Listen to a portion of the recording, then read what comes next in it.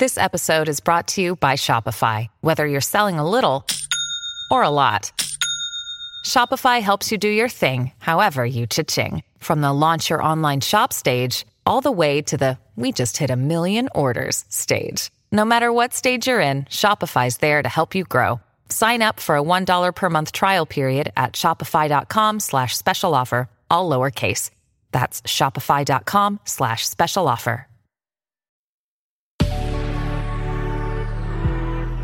Good risings. I'm Liz Earnshaw, and this is Hash It Out. Welcome back. This week we are talking about dating. And yesterday we talked about dating tendencies.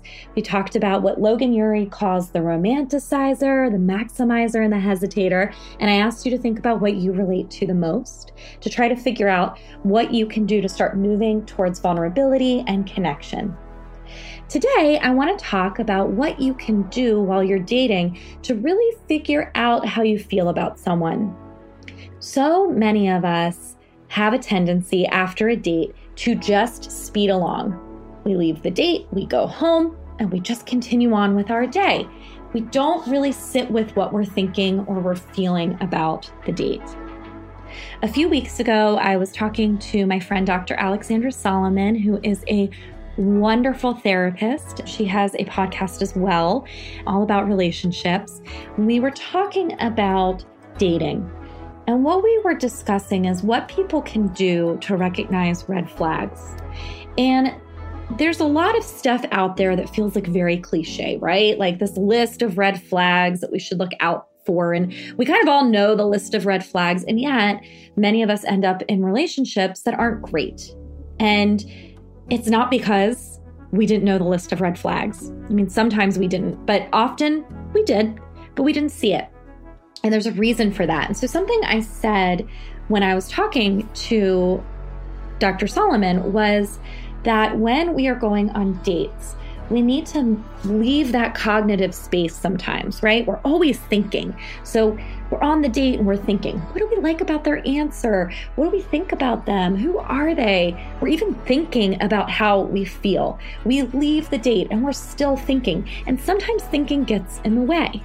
Sometimes thinking gets in the way because we think ourselves out of recognizing red flags. We might leave the date feeling kind of uncomfortable, right? Maybe they were super late and it kind of annoyed us. We leave the date and we come home and we're thinking, oh, I don't really like that. I don't know if I like them. But then our thoughts take us down a path.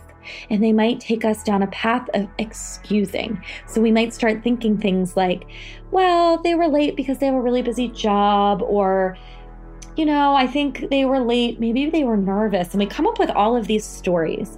So something that I suggest to my clients when I'm working with them while they're dating is to leave their thoughts behind for a little bit and to actually start to pay attention to what they're feeling in their bodies. Noticing what we feel in our bodies is very, very, very different than being stuck in our thoughts. Because our thoughts don't always lead us in the right direction. And I'm not saying that our bodies always do either. However, when we slow down and we notice what's happening for us beyond the thinking, we can get really important information. For example, when I was still dating, I went on this date with this guy a few times. And the first time we went on the date, he was very late.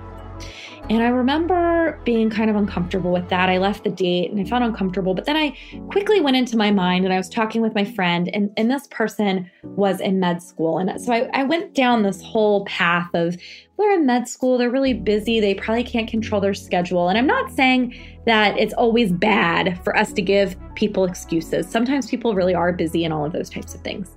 But I was really up in my head, so I wasn't paying attention to how I was feeling about it. So I went on another date with this person, and the person was really rude to a server. And I remember feeling that in my body, like, ugh, oh my gosh, this is like really uncomfortable. Again, I started kind of going into my thoughts though. And afterwards, I remember telling my friend, I didn't really like this thing that happened, but at the same time, they're kind of a little bit awkward and I don't really think that they noticed what they were doing and da-da-da-da. So up in my thoughts again. The The third time we hung out, they came over and they were actually really rude to my roommate. And I remember feeling just this really yucky feeling after they left. And my roommate was like, wow, they were pretty rude. And I said, yeah, and I'm glad that you're here saying that, because I think if you weren't here, I would have made excuses. Because my roommate was able to say that to me, I was actually able to sit with how I was feeling, which was like this kind of like yuck, disgusted feeling. And so I was able to quickly lean into that and send a message to the person. Of course, I was polite, but I just said, I don't think this is working out. We don't seem to connect in the way that I want to connect with someone, and I wish you all the best.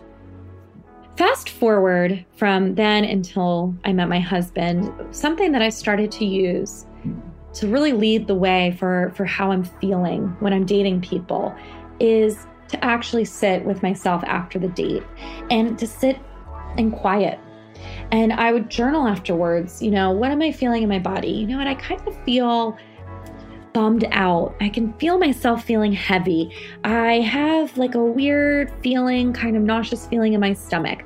Sometimes I might notice I have butterflies in my stomach. I might notice, wow, I feel really relaxed and at ease. Like I'm not worried about anything.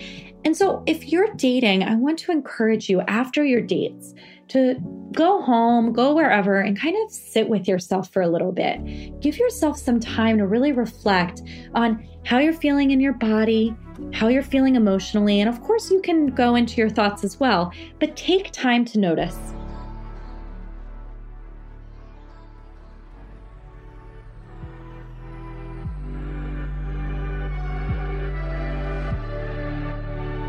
I'm Liz Earnshaw, the author of I Want This to Work, and you can find me on Instagram at Liz Listens. Thank you so much for listening to Good Risings. We love hearing from you, so please leave a review. Until next time, love on your loved ones, and when that gets hard, tune in to me to learn how to hash it out.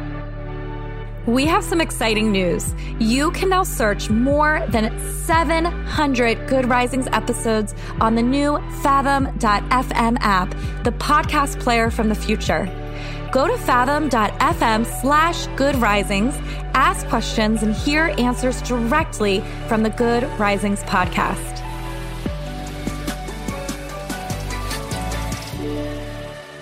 Good Risings is presented by Cavalry Audio.